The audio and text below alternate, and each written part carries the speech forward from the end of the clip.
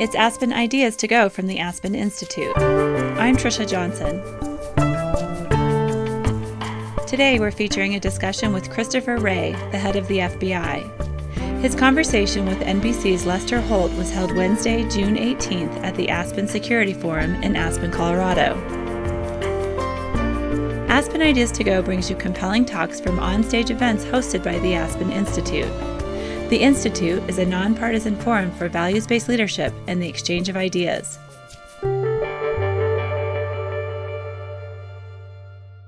Here's the conversation between FBI Director Christopher Wray and NBC Nightly News anchor Lester Holt. Holt starts us off. Well, thank you, everyone, for being here. And Director Wray, have a seat. And we got to spend a little time together in preparation. I find Director to be a man of a lot of passion, very proud of the FBI, the people that work under him. And I want you to know how important that is to us, because at the end of the day, we all depend on you, and we depend on the work of the FBI. And I just want to thank you for your willingness to sit here. Thank you.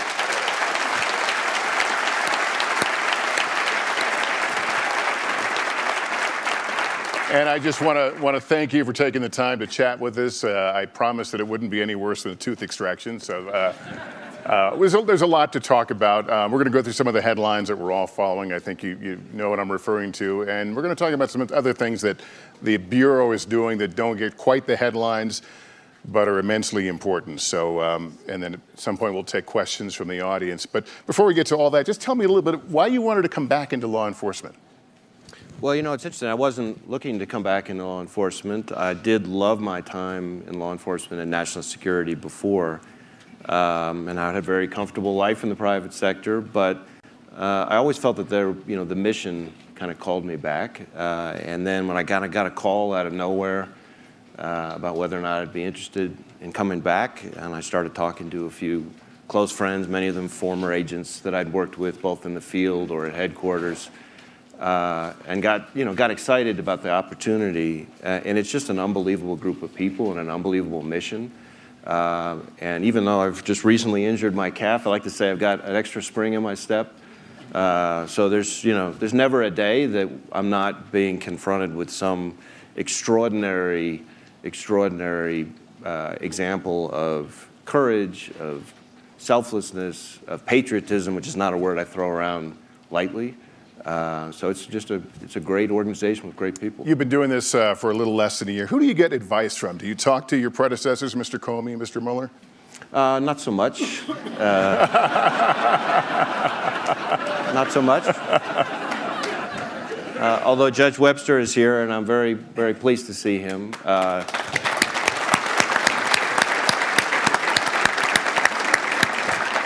All right, well, let's talk about some of the things that I've been covering and the world is certainly watching very carefully right now. I wonder, did you watch and what your reaction was to Vladimir Putin's denials of Russian involvement in the 2016 U.S. election? Well, I didn't watch it live. I was in a meeting actually with some of my foreign counterparts, some of our closest foreign partners in the intelligence community, but I certainly saw it afterwards. He's got his view. He's expressed his view. I can tell you what my view is. The intelligence community's assessment has not changed. My view has not changed, which is that Russia attempted to interfere with the last election, and that it continues to engage in malign influence operations to this day. Aimed at our political system? Aimed at sowing discord and divisiveness in this country. We haven't yet seen an effort to target specific election infrastructure this time, but certainly other efforts, what I would call malign influence operations, are very active, and we could be just a moment away from it going to the next level. So to me, it's a threat that we need to take extremely seriously and respond to with fierce determination and focus. The suggestion has been that it's Russia, but there may be others. Are there others? Well, there's certainly other countries that are designed to, on a going forward basis, have their own ways of influencing our public opinion, our politicians, our business community. But there's no question that Russia has been by far the most aggressive actor in the space that we're talking about right now. And you're seeing it in real time now that they continue? Absolutely. There's efforts to, what they do is they will identify a divisive issue, and through a variety of means, some overt, some covert, some through fake news, some through propaganda, will essentially sow divisiveness, spin people up on both sides of the issue, and then kind of watch us go at each other. The set of indictments that were filed, I believe it was last Friday, the 12 Russian intelligence operators, it was very specific in the methods, also very specific, and you name names. Was that in many ways a shot across the bow that we not only know, we know a lot? Was there a warning embedded in there as well? Well, I don't want to comment on the special counsel's investigation. I'm going to let the indictment speak for itself. I will say that the FBI, not just in its work on that matter, but in lots of other matters, has gotten much, much more sophisticated, much more tech savvy, much more able to partner with foreign governments and get access to information overseas. And so the same basic character that drives the FBI, the diligence, the persistence, the old saying, the FBI always gets its man, applies in this space too. And we have tried in a lot of settings to indict individuals overseas, not just Russians, but in other cases, officials of other governments. And some people say, oh, well, you may never see the inside of a U.S. courtroom. Well, number one, they will if they travel. So suddenly their vacation options are significantly limited. And number two, we've been pretty effective and we don't give up. Well, the offer was made by Mr. Putin himself to allow U.S. agents to travel to Russia and to observe the questioning of suspects. Is that something, do you think that's first of all, do you think it was a false promise? And is it something that you or the U.S. Justice Department would ever consider? Well, I think I'll leave that one to Special Counsel Mueller. So, moving beyond this case, in general, would you ever envision a world in which you would allow suspects to be interviewed by Russia and observe? Well, I never want to say never about anything, but it's certainly not high on our list of investigative techniques.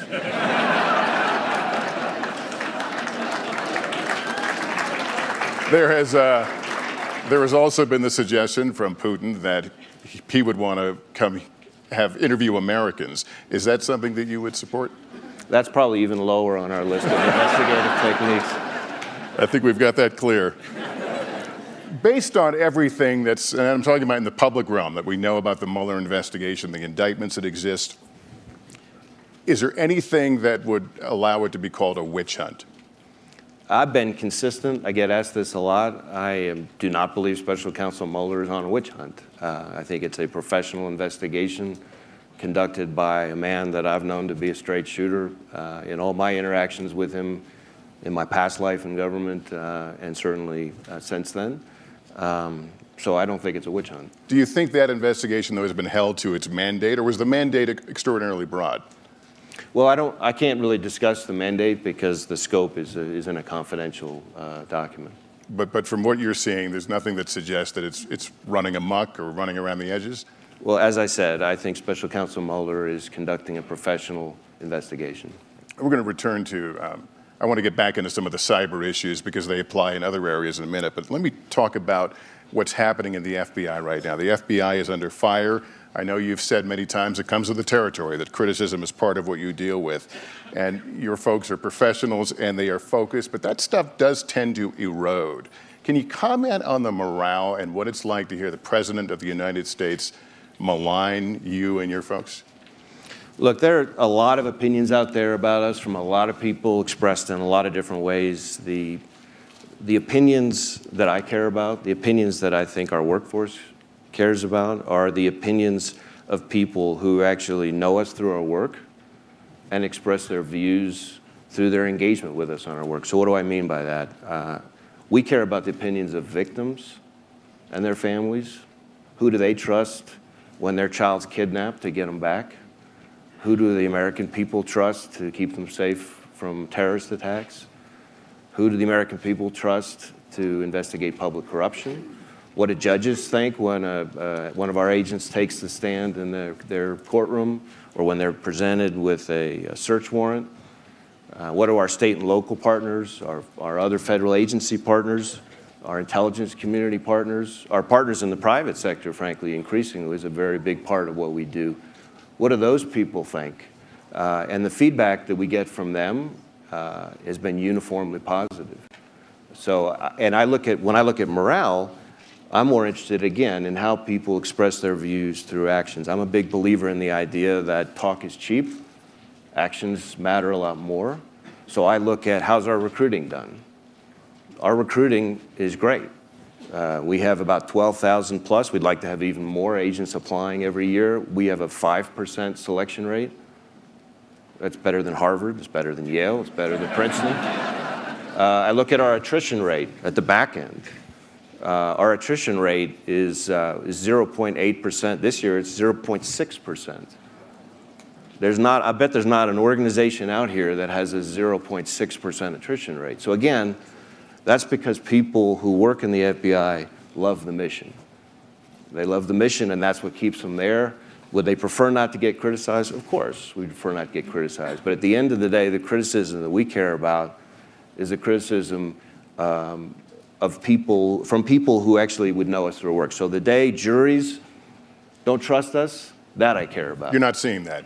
I'm not. You're not seeing defense attorneys go, well, it's the FBI. In fact, it's funny you mentioned that. There was a case not that long ago, a case in Kansas, where a number of individuals had tried to blow up a building, an apartment complex that had Somali immigrants in it. And during the jury selection, and this got covered by the press, the first part, during the jury selection, there were some jurors who were saying that they'd heard a lot of negative things about the FBI, and there was some hand-wringing that went with that. Well, what the press didn't cover is what happened after that. After the jury got selected, after they heard from 8+ agents from all over the country on the stand, on a 4-week trial, it took the jury less than a day to convict the defendants on all counts. So again, people who saw our work up close, who, in an informed way, they trust us. And that's what matters the most. But how has the criticism, again, from the President of the United States, how has it affected your ability to work with other agencies, with other countries, your coordination? I mean, you've been accused of essentially doing illegal things, wiretaps that didn't exist. The engagement, as I said, I just came back with a meeting with a number of our foreign partners. The engagement that we have, the feedback that we get from foreign partners, from other partners in other agencies, has been, we love you guys. It's great. What can we do to help? We need even more of you. I joke, although it's only half joking, that you asked about my predecessors. One thing I do experience that I'm not sure any of them did is, it's pretty common for me to meet somebody and have them introduce themselves and then say, I just want you to know, we're all praying for you. And the first couple times that happened, I thought, gosh, I just had my physical. I'm fine. I believe strongly in the power of prayer, so I always say thank you. And then my third reaction is, I haven't seen TV in the last 2 hours. Is this all the other stuff, or did something new happen? But the important point is, they're all coming up and saying, we support you, we're praying for you, what can we do to help?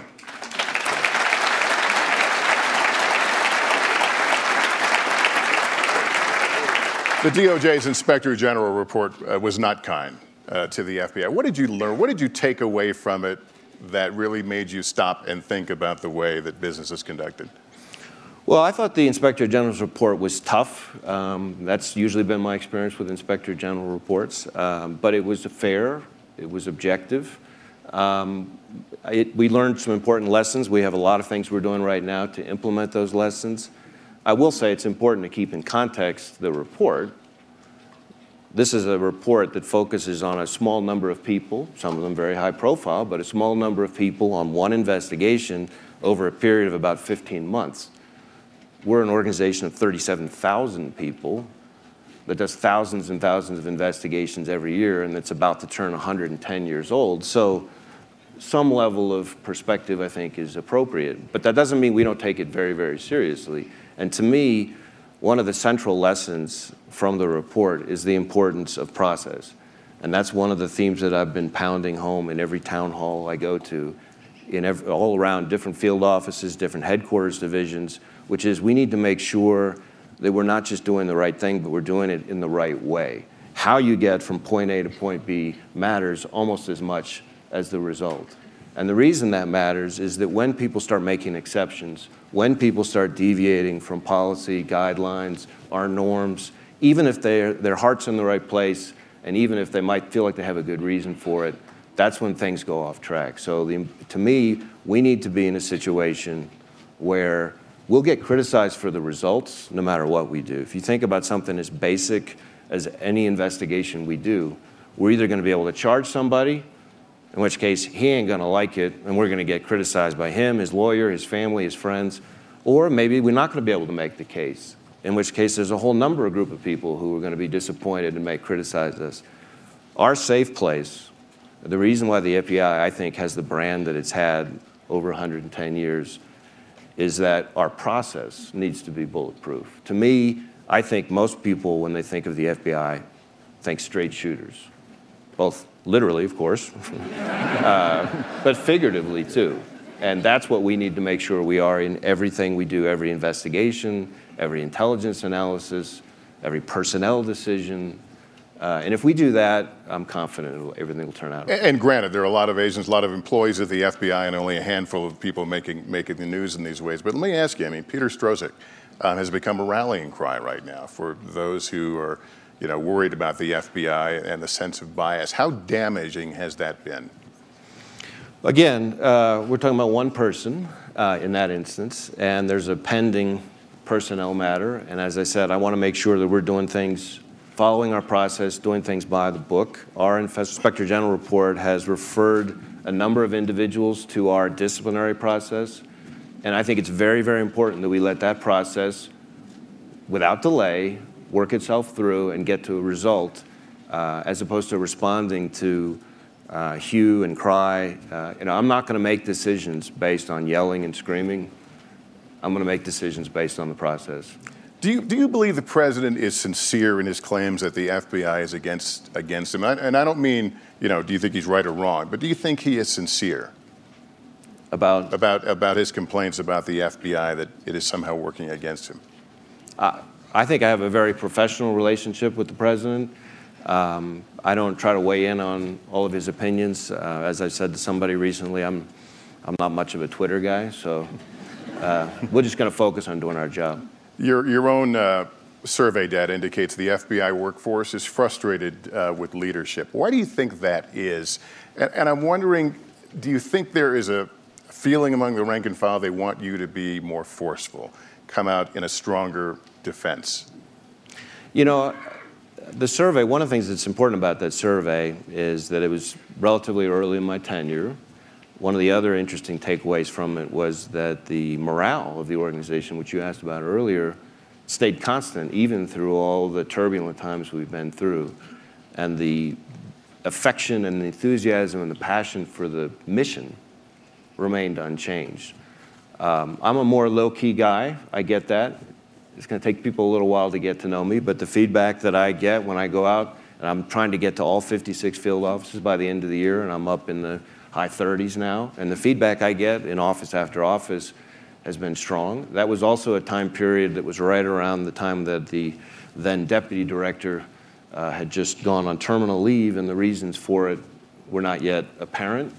So I think that may have contributed to the results. Are there at times you feel it's time for a morale talk? I mean, for example, after the news conference in Helsinki, did you gather folks together? Did you send a message? Did you say buck up or we're okay? I find that our folks, contrary to what you hear on TV or see on TV, love the mission.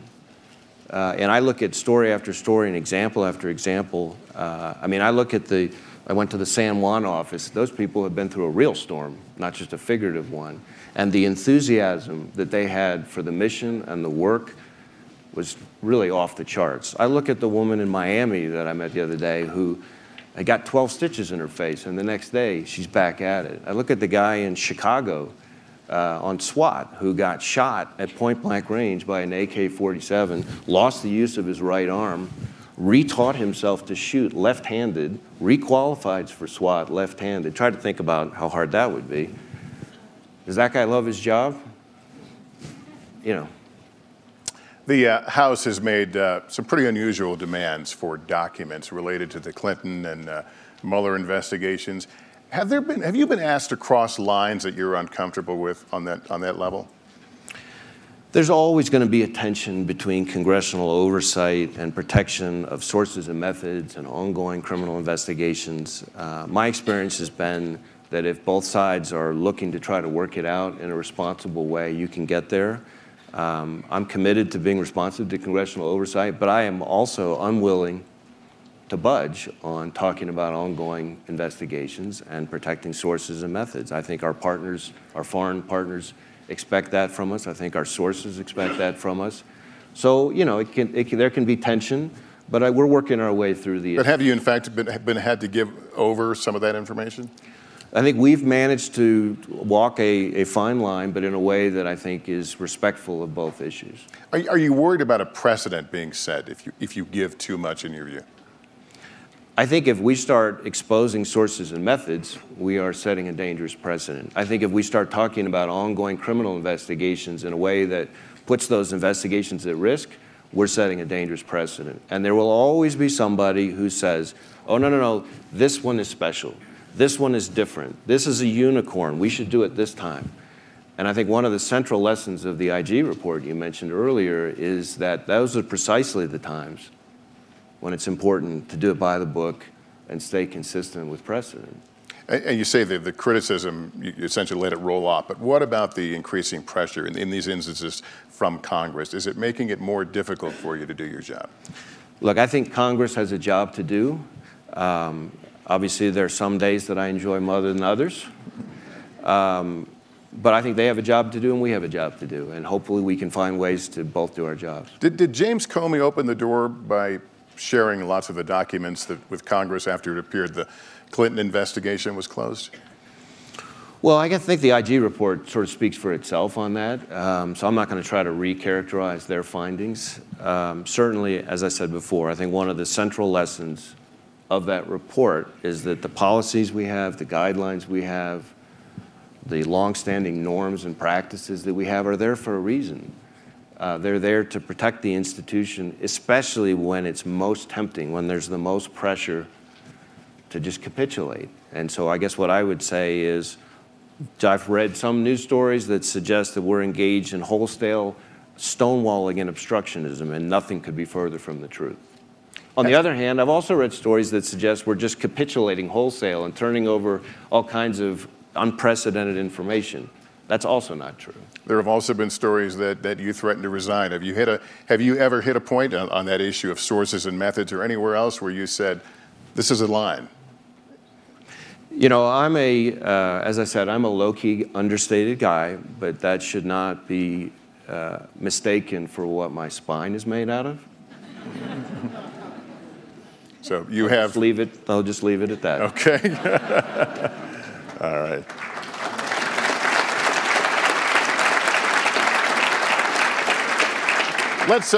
There's been a lot of talk about Russia for obvious reasons, but I do want to talk about China. Do you, from your perspective and the things that you're looking at, do you see China as an adversary, and if so, on what levels? Well, I think China, from a counterintelligence perspective, in many ways represents the broadest, most challenging, most significant threat we face as a country. And I say that because for them, it is a whole-of-state effort. It is economic espionage as well as traditional espionage. It is non-traditional collectors as well as traditional intelligence operatives. It's human sources as well as cyber means. We have economic espionage investigations in every state, all 50 states, that trace back to China. It covers everything from corn seeds in Iowa to wind turbines in Massachusetts and everything in between. And so the volume of it, the pervasiveness of it, the significance of it is something that I think this country cannot underestimate. Are they going after things, though, differently than, for example, what you've been seeing with the Russians and our democratic process? If it's a different kind of threat. Obviously, the Russia threat is a significant one that I think we need to deal with very aggressively indeed. But I think the China threat, China is trying to position itself as the sole dominant superpower, the sole dominant economic power. They're trying to replace the United States in that role. And so theirs is a long-term game that is focused on, as I said, just about every industry, every quarter of society in many ways. It involves academia, it involves research and development. It involves everything from agriculture to high tech. And so theirs is as I said, a more pervasive, a broader approach, but in many ways more of a long-term threat to the country. You clearly see it as a major threat, but do you have a sense that we don't, that not enough attention is paid to it in general? One of the bright spots that I have observed in my first 10+ months on the job is on this issue. In that, it's one of the few things I've seen that in a country where sometimes it feels like people can't even agree what day of the week it is, on this, I think people are starting to come together. I see it in the interagency. I see it up on the Hill when I'm talking to the intelligence committees across the spectrum. So I think people are starting to wake up and kind of rub the cobwebs or the sleep out of their eyes. And my hope is that we're in a moment where, as a country, we can pivot and really start to take this much more seriously. Is it more difficult, though, when it's espionage against a company so you have to almost rely on their sophistication as much as your own? Does that make it uneven and challenging?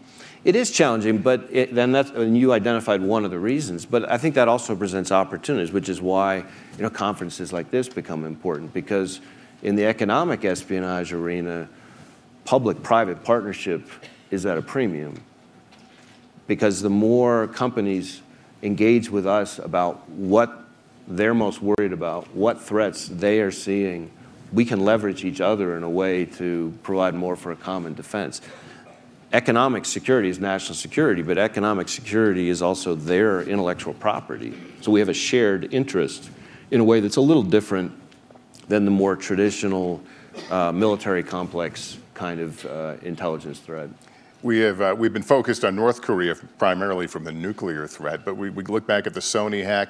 What are you seeing from North Korea? Is there any lessening of their aggressiveness in terms of hacking, and what are their goals? North Korea represents a significant cyber threat, although their cyber threat, I think in our assessment, is a little more one-dimensional in its goal, which is typically designed to generate revenue.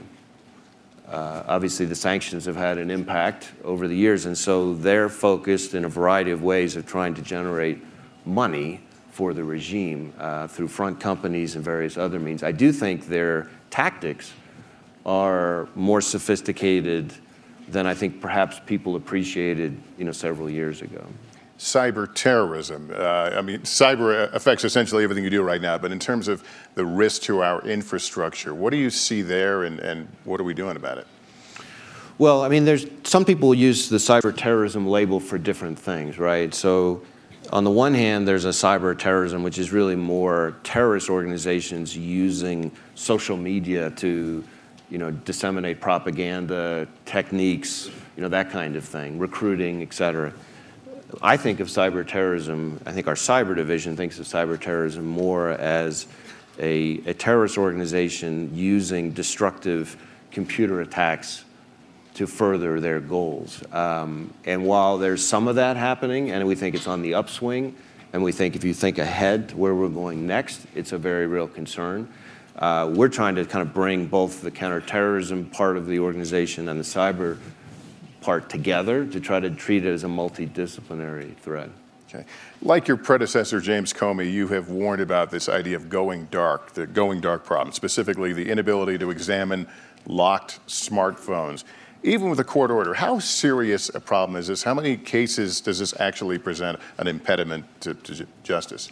I mean, it's a significant problem. It's a growing problem. I find that when I go and talk to state and local law enforcement groups, when I talk to foreign partners, when I talk to intelligence community counterparts, this issue, that is the effect of default encryption, even in the face of lawful process, is a real issue for us, and people are less safe as a result of it. Now, we're committed to strong encryption. We have a cybersecurity mission too, so we have to figure out a way to square that circle and do both. But I have been encouraged by some of the feedback we've gotten from a variety of quarters that if people actually put their heads together, that there are solutions to be had. I do know that we're going to have to find a solution, because to the extent that the bad guys have shifted more and more to living their whole lives through encrypted devices and encrypted messaging platforms, that if we don't find a way to access that information with lawful process,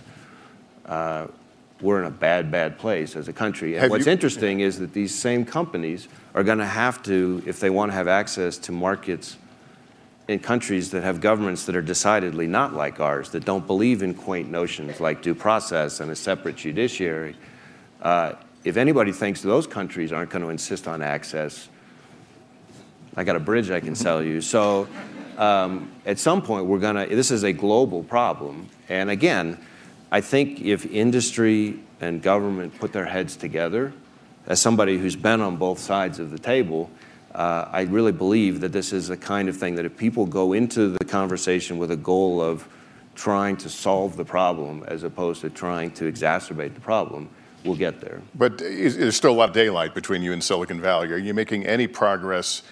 I guess, is there room for compromise here? I think there should be. I don't want to characterize sort of private conversations we're having with people in the industry. We're not there yet, for sure.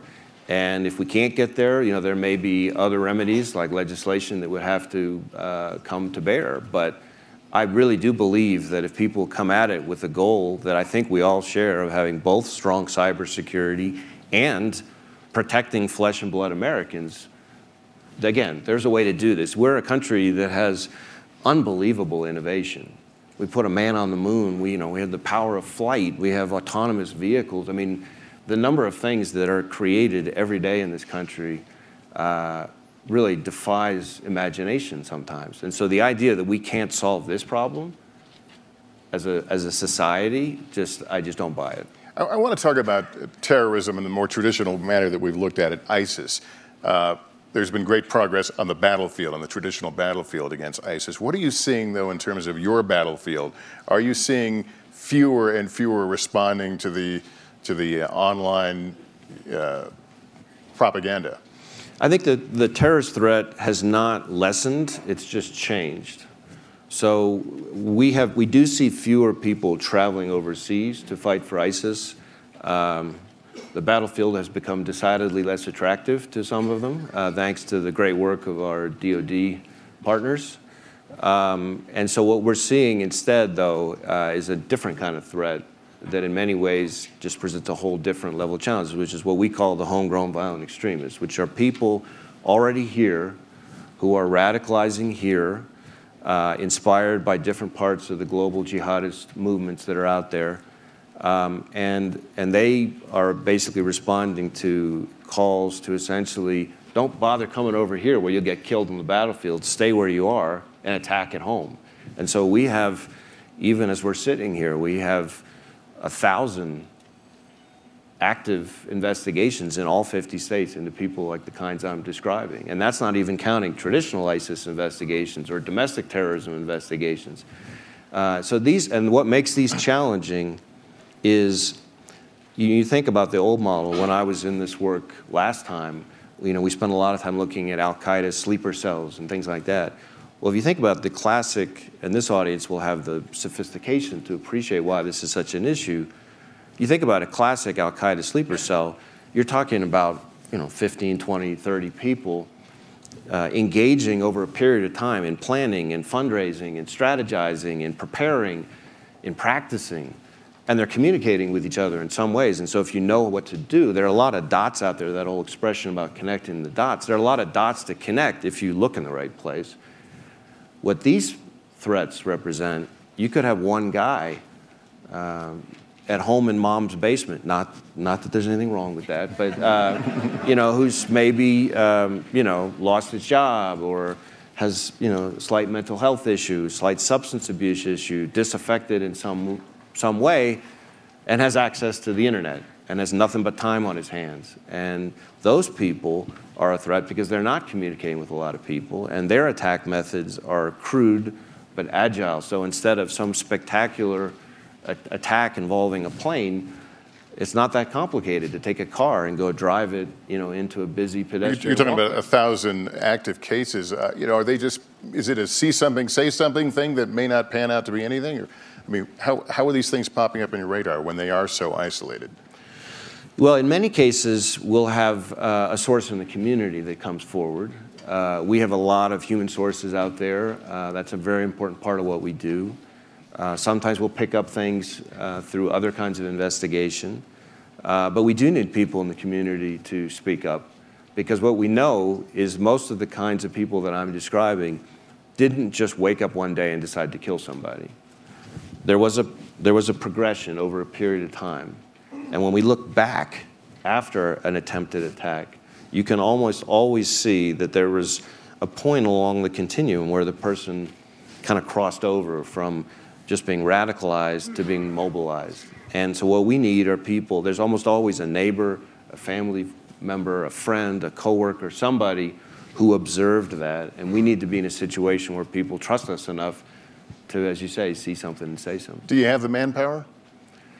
Well, we can always use more resources. I will say, look, we have 37,000 people in the FBI, but we also have fantastic task force officers. For almost every street agent, there is a task force officer, which is someone from another agency, another federal agency, state and local partners, intelligence community partners, foreign partners, and they work on our task forces, and we consider them part of the FBI family, and that's a significant force multiplier. What have you done to avoid a repeat of what happened earlier this year, where the FBI failed to follow up on tips about a young man who later became the school shooter in the Parkland attack? At the time, you said, we're going to take a look at that. What have you learned? Well, we did a number of things. We immediately sent teams from our inspection division out there to drill down, and my instructions were basically nothing's off limits.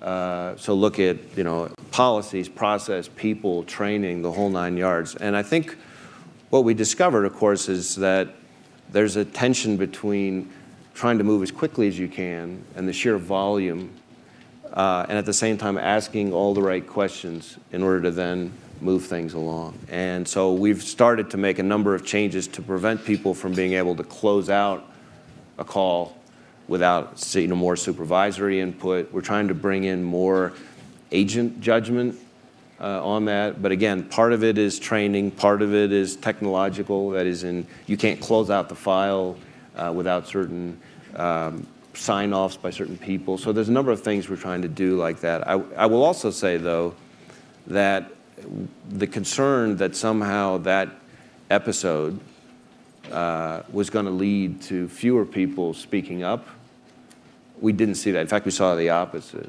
We've actually been sort of overloaded with calls of people with various threats. And so all of our field offices and our public access line are kind of working overtime trying to crank through the mountain of calls and tips that we've gotten. Well, Director, I'm enjoying the conversation. We're down to our last 50 minutes, so you want to take some audience questions? Absolutely. All right. Hi. Hi. This is probably an unexpected question. As class secretary, Chris, we'd like to know if you're monitoring our class Facebook page at Andover. And also, are you going to get the band back together, maybe do a bipartisan band with Bill Parsons? Well, it's a small world, isn't it? Yeah, I played bass in a number of bands when I was in high school, but those days are unfortunately somewhat behind me. But we have a different kind of band now, and I think we're playing a good tune. So. I didn't know you were a bass player. I'm a bass player. Oh, well, good. Well, we should I have a talk band. offline. Come jam with Absolutely. our band. Yes, another question over here somewhere. Did I see a hand? Thank you very much for coming to the conference and speaking so candidly. Charlie Dunlap from Duke University. You mentioned academia as being one of the areas that's under threat by the Chinese. You know, some universities have campuses, including Duke, in China. What should the universities be doing to protect against this threat? Do you have any suggestions or ideas? Well, I think the first thing I would say is, while it's a multidisciplinary concern, the biggest focus is, of course, more on the graduate level as opposed to the undergraduate level. And it's obviously much more focused on STEM issues and so forth. But I think trying to, communicating with the local FBI office, I think, is important, because there's a lot we have found in a way that I find very encouraging and a bright spot, frankly, in the country, that over the last few years, as we have started to engage more with universities in a awareness-raising way, the response, while initially a little guarded and concerned, there was a time not that long ago when the FBI wasn't exactly welcomed with open arms on college campuses, but it's actually been very gratifying. And to me, that says something very optimistic about this country, that once people get the facts, we're not telling them what to do. We have to be more creative about how we can share information, sometimes which is kind of sensitive.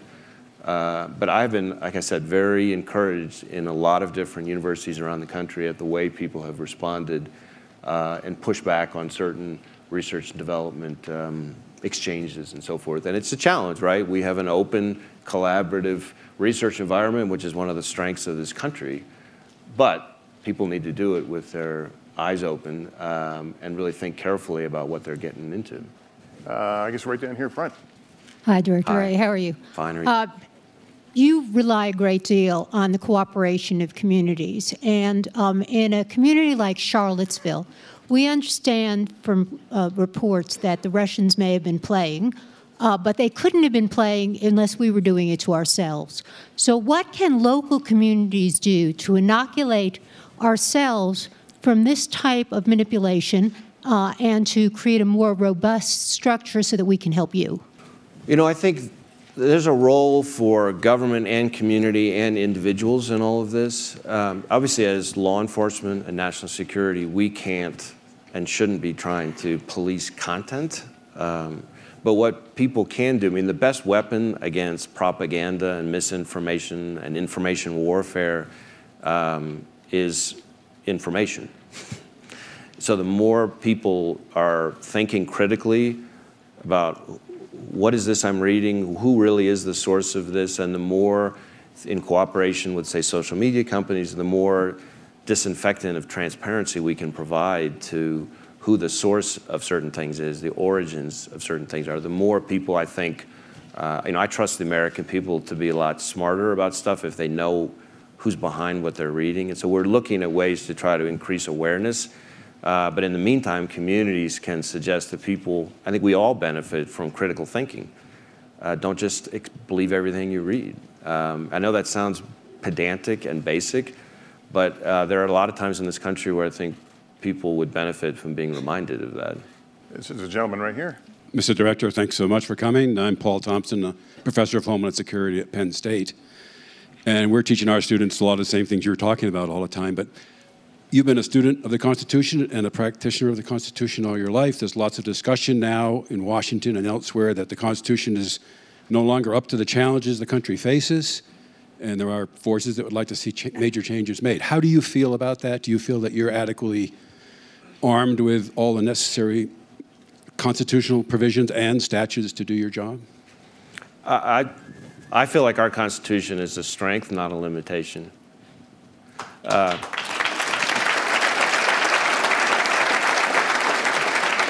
Now we have legislation.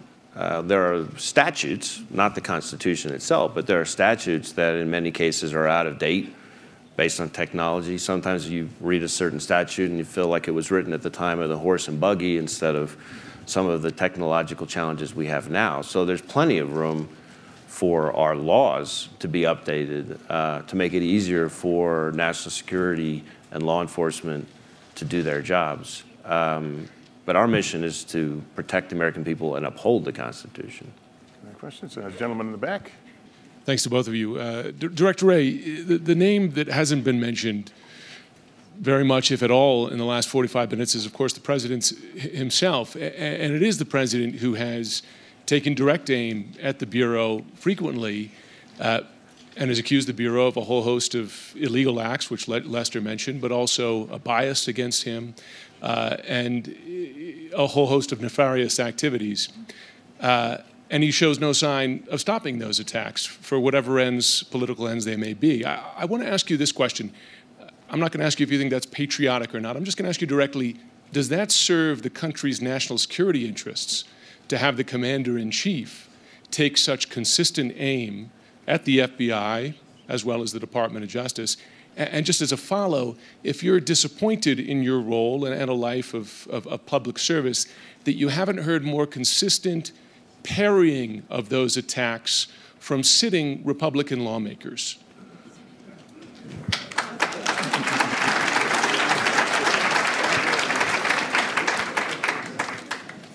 We're big boys and girls. We get criticized by all sorts of people. I come back to the answer I gave Lester before, which is my focus is on what other people who experience us through our work think. At the end of the day, our work is what endures, and I'm far more interested in what those people say and reflect than I am by various other comments. And what I try to say to our people is we need to be remembering who it is we do this work for. We do this work for the victims, for the 325 million American people that are out there. We're in a different age. There's a lot of opinions. There's a lot of rhetoric. Doesn't mean I appreciate all of it. Doesn't mean our people appreciate all of it. But we got pretty thick skins, and we just need to be focused on doing our jobs.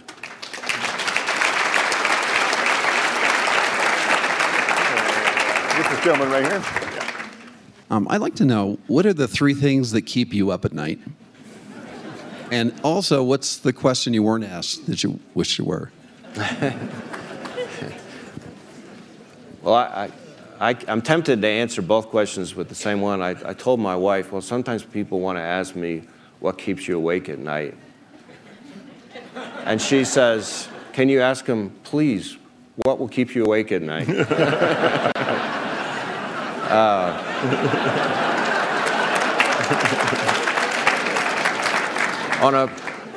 We have a long list of threats. Obviously, I'm concerned about a lot of the same things most Americans are concerned about. I think in many ways, the threats that I'm worried about are the ones that are coming around the corner. I think as an agency, as a government community, we tend to be so focused on chasing the threat of today that pretty quickly that becomes the threat of yesterday and not the threat of tomorrow or next year or the year after that. So one of my big points of emphasis is try to encouraging the very, very creative and smart 37,000 men and women of the FBI to try to think around the corner, over the horizon, and think about what's the threat that hasn't come yet, that's just now starting to emerge. So what I worry about in many ways is, are we not seeing that because we're so busy in the moment? As to what the question I wasn't asked is, why is not all the other unbelievable work that is done by the men and women of the FBI every day in this country, the hundreds and hundreds of violent gang members that are being put away just this year alone, the hundreds of kids that are rescued just this year alone, the terrorist attacks that have been disrupted in the last 12 months or less, why is all that not being talked about? If you, and in no disrespect to our good friends in the news media, but if you watch television, you would think the FBI basically has had only 2 investigations, both involving the last presidential election. And hopefully it's not a shock to anybody in this room that we actually have 37,000 men and women, brave, principled, selfless people who work their tails off, who are inspiring people to work with. And I think we need more people in America asking, what are those people are doing?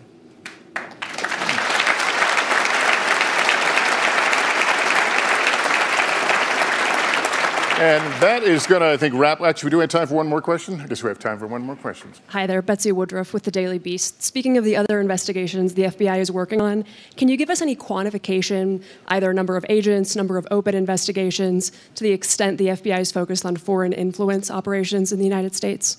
Well, a lot of our counterintelligence work I would call focused on foreign influence operations. We do have a foreign influence task force, which is viewed more as a sort of central coordinating body at headquarters that then works with all the field offices and the counterintelligence, cyber, criminal, and even counterterrorism agents that are out there working on it.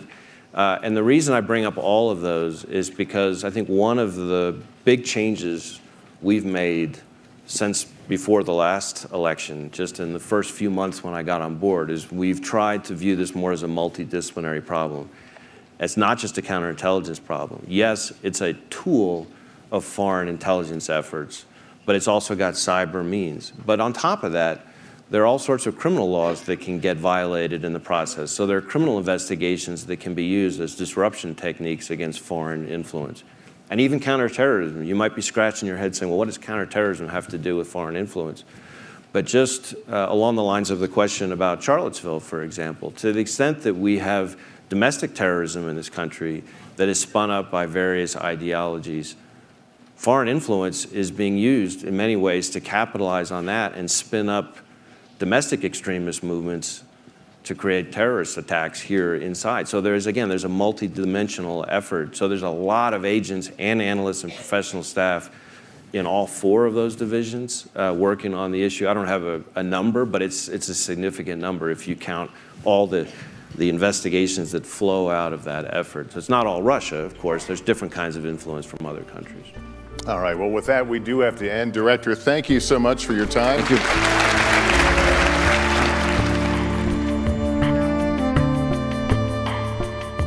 Christopher Wray has served as FBI Director since August of 2017. Previously, he oversaw criminal matters in the George W. Bush administration. He was the Assistant Attorney General for the Criminal Division at the Department of Justice. Lester Holt is an award-winning journalist who anchors NBC Nightly News and Dateline NBC.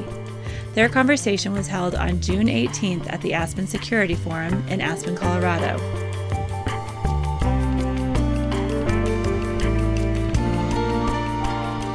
Make sure to subscribe to Aspen Ideas to Go wherever you listen to podcasts. Follow Aspen Ideas year-round on Twitter and Facebook at Aspen Ideas. Today's show was produced by Marcy Krivonen and me and recorded by our team at the Aspen Institute. The Aspen Security Forum's programming team includes Clark Irvin, Rob Walker, and John Hogan. Our music is by Wonderly. I'm Trisha Johnson. Thanks for joining me.